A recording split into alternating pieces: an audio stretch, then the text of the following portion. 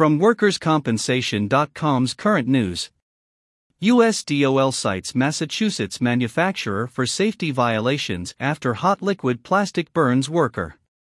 This audio presentation is brought to you by WorkCompResearch.com. Forms, email updates, legal, regulatory, and compliance information, and more, for 53 jurisdictions across the U.S.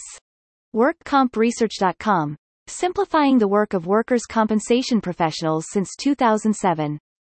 Sterling, Massachusetts, WorkersCompensation.com. A U.S. Department of Labor investigation found that a plastic packaging manufacturer, with a history of workplace safety and health inspections, could have prevented a worker at its Sterling facility from suffering severe burns if they had complied with OSHA's requirements for lockout/tagout and provided personal protective equipment.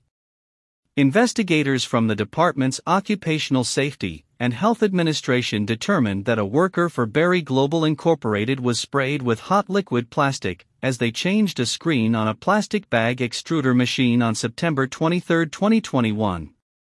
In the last 5 years, OSHA has inspected Berry Global Incorporated in various U.S. locations more than 40 times. These inspections include 2 fatality inspections in New Jersey and Wisconsin related to lockout/tagout violations. The company has contested both inspections. Following its inspection in Sterling, OSHA found that the company failed to establish and use lockout/tagout procedures or eliminate employees' exposure to protect workers from the extruder machine while they serviced or maintained it, did not train workers in lockout/tagout procedures, and did not conduct periodic inspections to ensure procedures were followed. OSHA also found that the company did not provide appropriate personal protective equipment to ensure that employees were protected when servicing the extruder.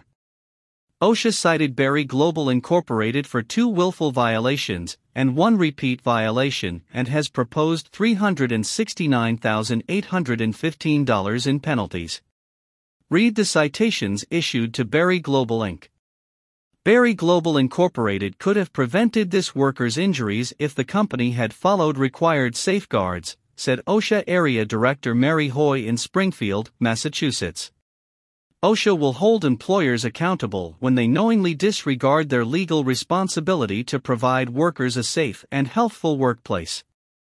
Berry Global Incorporated meets the requirements for the Severe Violator Enforcement Program because one of the proposed willful and the proposed repeat citation are high-emphasis standards of lockout/tagout. Founded in 1967, Berry Global Group Incorporated manufactures and supplies products for household, healthcare, personal care, food and beverage, and industrial markets in North and South America, Europe and Asia. Headquartered in Evansville, Indiana, the company has about 47,000 global employees at more than 295 locations, including its location in Sterling where plastic bags are manufactured. Berry Global Incorporated has 15 business days from receipt of its citations and penalties to comply, request an informal conference with OSHA's area director, or contest the findings before the Independent Occupational Safety and Health Review Commission.